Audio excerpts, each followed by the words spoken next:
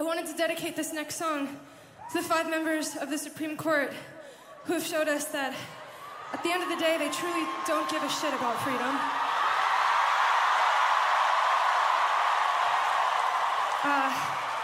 This song goes out to the justices, Samuel Alito, Clarence Thomas, Neil Gorsuch,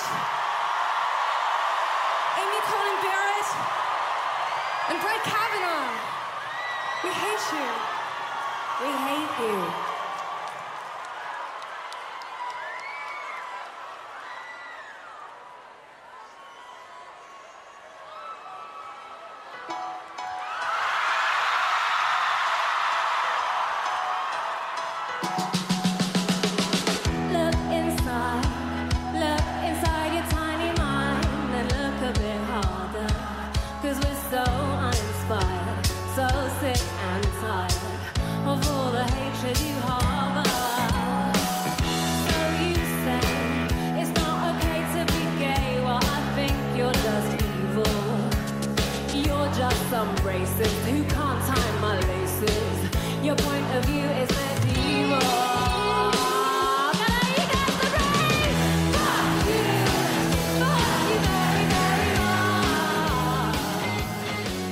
On June 24th, the Supreme Court overturned the historic Roe v. Wade ruling that legalized abortion in the United States nearly 50 years ago.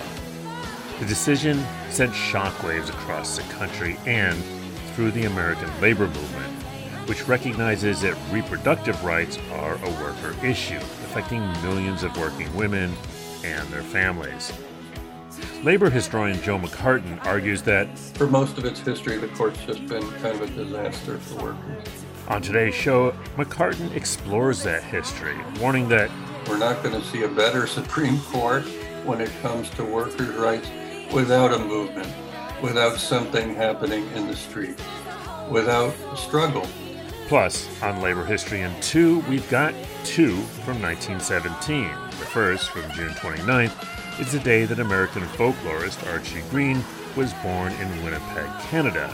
The second, from July 2nd, is the day known as the East St. Louis Race Riot. I'm Chris Garlock. Here's the show. Fuck you very, very much.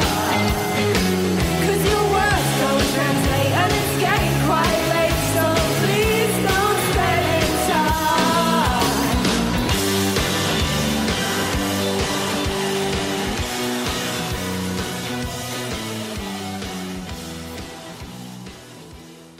I'm Rick Smith, and this is Labor History in 2.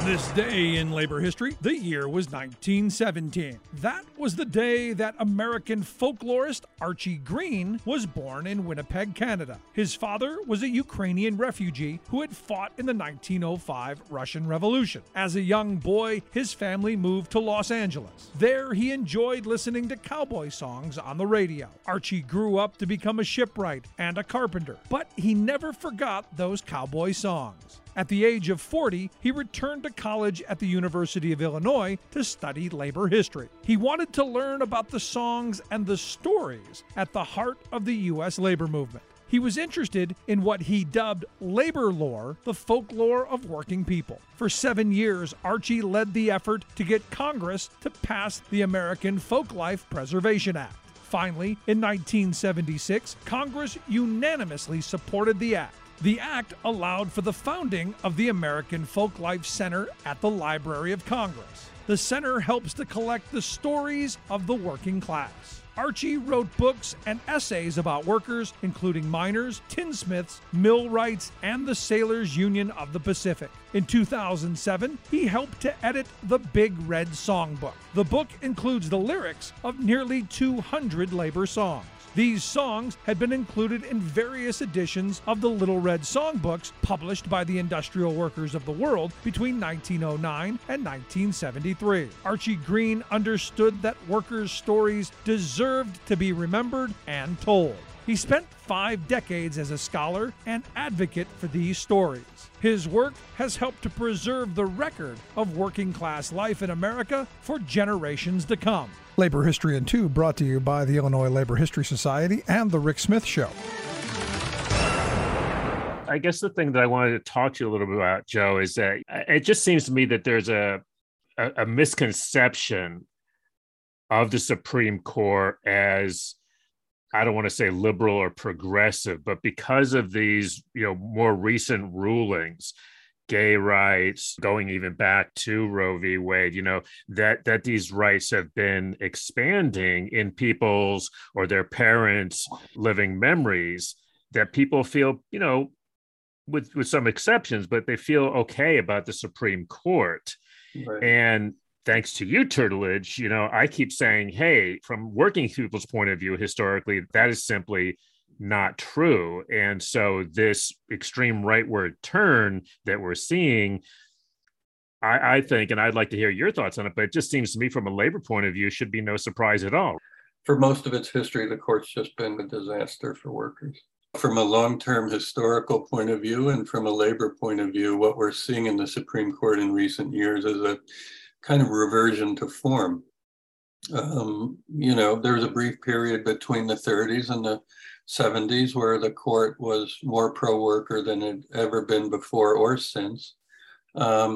And there are things that it did in the period since the 60s that helped, the reputation continue to survive, that it was somewhat of a guardian of individual rights. I think you see this in what it did on some civil rights issues in the 60s, for example, getting rid of the poll tax, what it did on women's issues when it came to reproductive choice in the Roe v. Wade decision, what it did for, the rights of LGBTQ people in the Obergefell decision, even recently, right? Well, as conservative as it's become in recent years, the court still did do Obergefell. Obergefell and I would say Roe, what they were about, though, was individual rights. And the court is a lot more, has been historically able to recognize individual rights. Collective rights is really where the court always had a problem. And that's where labor always came out and still continues to come out on the short end of the stick legally, overwhelmingly in the Supreme Court in its history. Worker rights, ultimately, workers don't have much power as individuals. And for workers to exercise power and voice really requires them to be able to develop a collectivity. It's there that the Supreme Court has always, been at best a grudging acceptor of that. And the grudging acceptance goes back to the decision NLRB versus Jones and Laughlin in 1937. It was announced in April of that year. It was a decision that was announced after Roosevelt threatened to pack the court and after he'd been reelected by a record margin.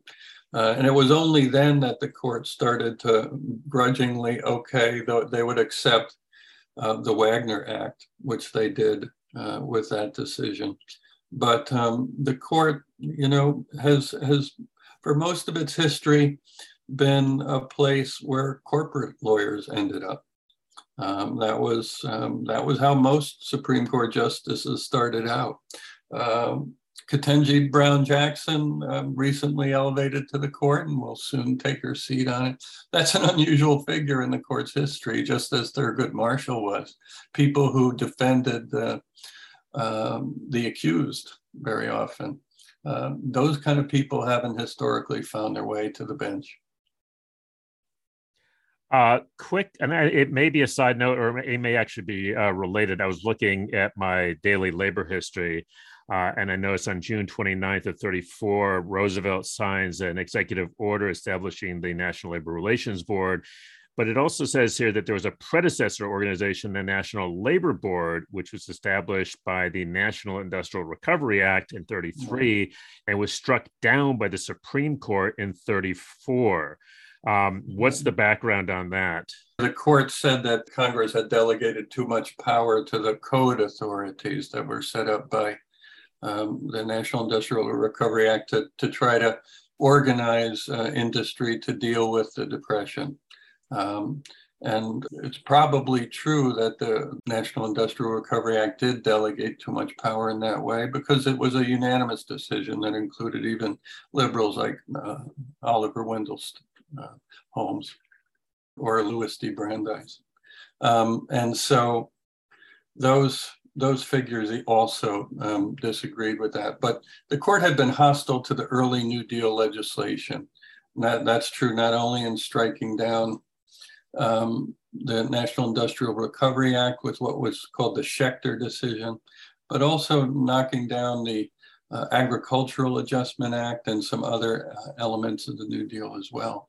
So again, the shift that happens after 1936, where the court backed away, that probably wouldn't have happened without overwhelming re-election for Roosevelt, the people basically saying we want more of these programs, and without Roosevelt also kind of taking on the court, which he threatened to do by expanding its membership.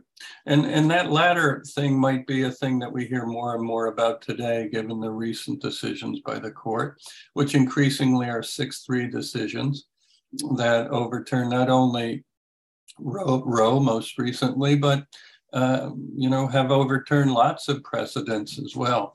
Just a few years ago, this court overthrew a precedent in the public sector that allowed for the funding of public sector unions by the people they represent, with the Janus versus AFSCME decision. That was also taking a case that seemed to be settled law and basically saying, no, it's not settled anymore, and overturning the precedent that had dated back to 1977. Well, and let's dive into that for a second, because one of the things that Samuel Moyn points out in this article is about that. And he says that Alito doesn't mention that he's regularly voted legislation that expresses the popular will, and he cites Janus versus AFSCME. So, a big rationale for overturning Roe v. Wade is, hey, let's let the people speak. Let's turn it back to the states and let them decide. But what you're saying, I think, is that, except in the cases of things like, yeah. So what am I missing here? I mean, it seems completely inconsistent. I think what the through line there is that let the people decide if they're likely to decide our way.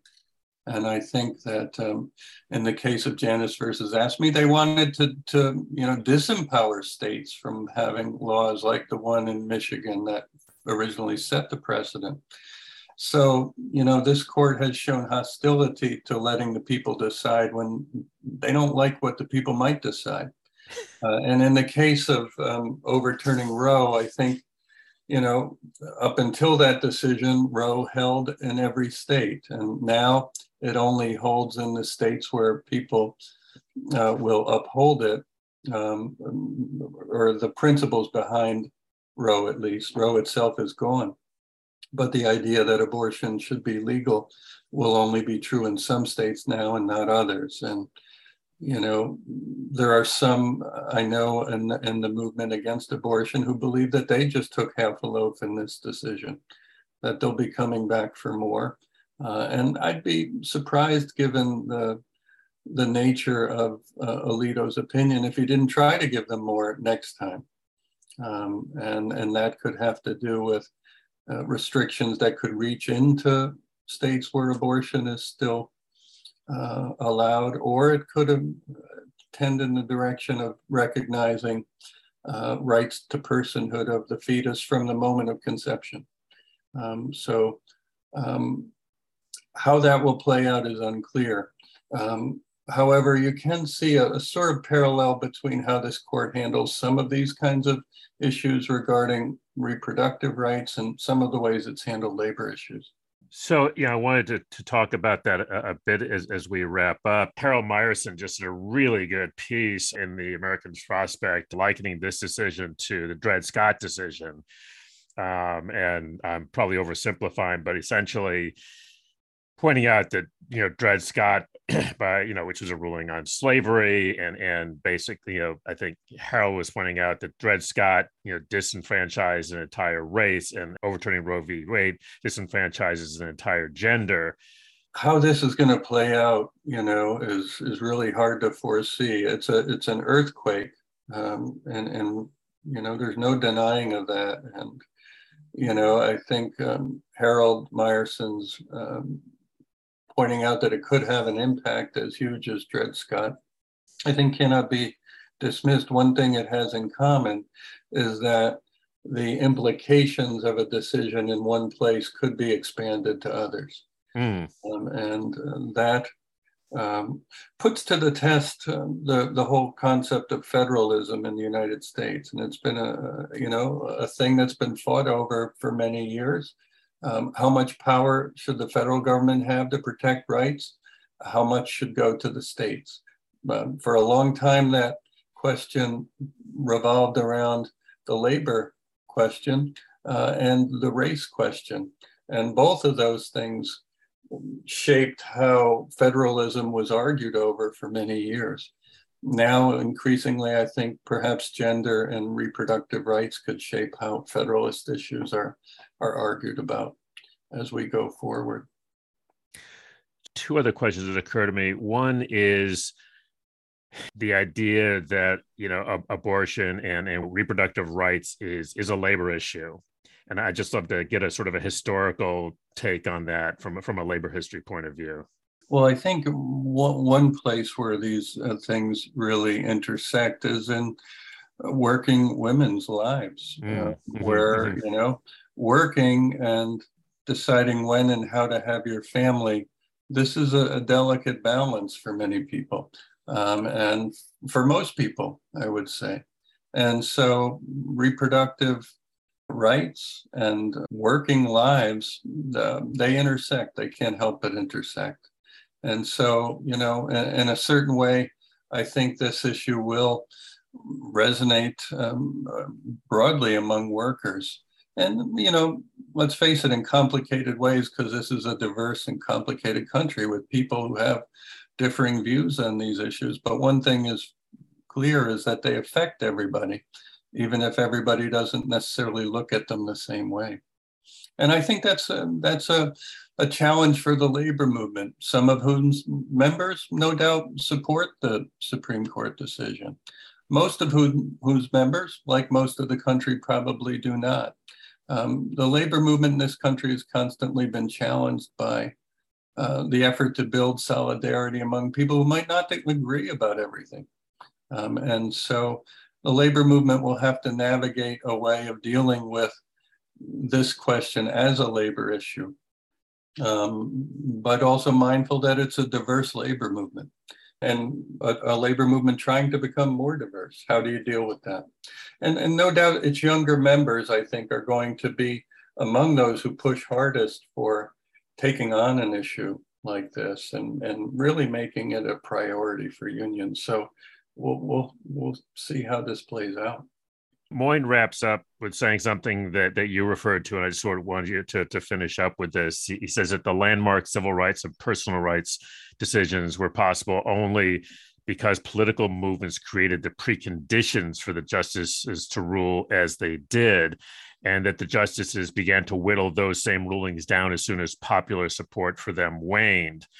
And so, again, looking at it through labor history, is I think a lot of people are just really panicking, and I think that there's a lot of reason for that right now. But I guess what I'm wondering is, looking at it from a historical point of view, how does that look to you? I think Moyne is so right, and to return to center on the labor question here at the end, we're not going to see progress on labor law reform. We're not going to see a better Supreme Court when it comes to workers' rights without a movement, without something happening in the streets, without a struggle. I think as we look around today, we do see evidence, especially from younger people, that they want to engage with this issue and that they're ready to build a movement. Just to take one example, what's been happening in these Starbucks stores around the country, which I think is just like the sense of a wave building is what you feel around that. And it's that kind of thing that's going to be necessary before we ever have a court system that responds to workers' rights. Before people respect workers' rights, before the courts do that, historically, as we've said, they've tended not to do it. Patrick and I just got back from the Labor Notes conference, and you just got this sense that these were not folks who were going to take any shit. Yeah, I think there's something generational that's building. And if you look across our institutions, so many of our institutions now are run by a gerontocracy, it seems, and like younger people are impatient, I think, with the leadership of many of our social institutions. And so, we're bound to see more evidence of that, I think, in the times ahead. I love the way that these folks at Starbucks and Amazon are not too concerned about the niceties of labor law. They're just like, nah, we'll just organize and act like we're a union, and y'all can sort that shit out. Right. Well, in a way, I think that's so refreshing and so necessary, because if we continue to think inside the box that we've been forced into over the decades, I don't see how we get out of that box. So I think that kind of thinking is really refreshing and really needed at this time. Joe McCartin, wonderful to have some historical perspective, as always, especially in times like this. Really appreciate it. Great to talk to you as always, Chris. I'm Rick Smith, and this is Labor History in 2.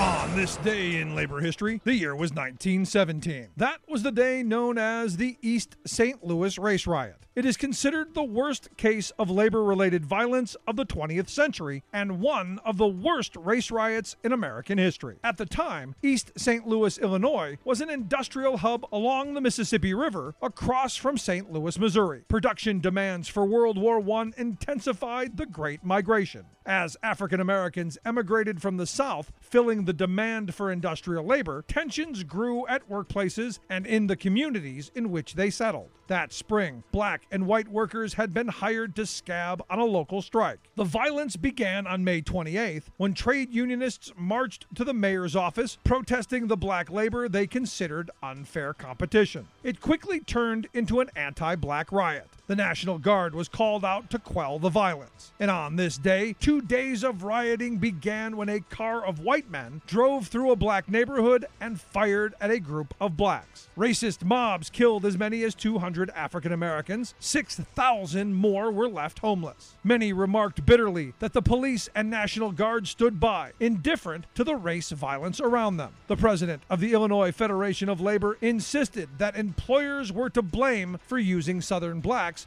to break the back of labor. Socialist Party leader Eugene V. Debs declared that the riots were, quote, a foul blot upon the labor movement. Debs continued, had the labor movement freely opened their doors to the Negro instead of barring him, the atrocious crime of East St. Louis would have never blackened the pages of American history. Labor History in 2 brought to you by the Illinois Labor History Society and The Rick Smith Show. For more information, go to laborhistoryin2.com, like us on Facebook, and follow us on the Twitters at Labor History in 2.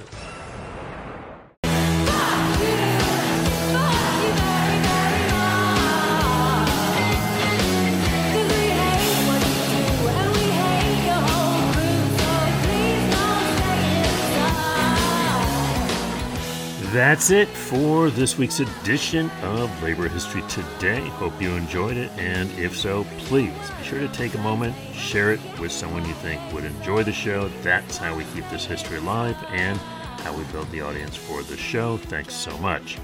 Thanks, as always, to Labor History in 2. It's a partnership between the Illinois Labor History Society and The Rick Smith Show, a labor-themed radio show out of Pennsylvania. Our music today was Fuck You, dedicated to the 5 Supreme Court justices who voted to overturn Roe v. Wade, and performed by Olivia Rodrigo and Lily Allen at the 2022 Glastonbury Music Festival.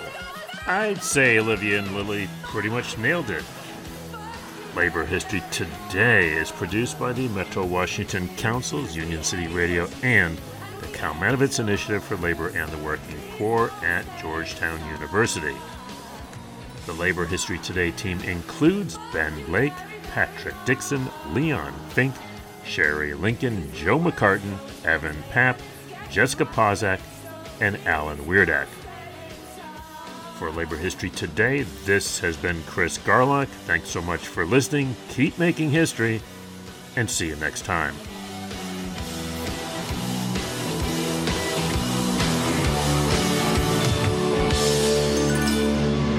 You say you think we need to go to war. Well, you're already in one.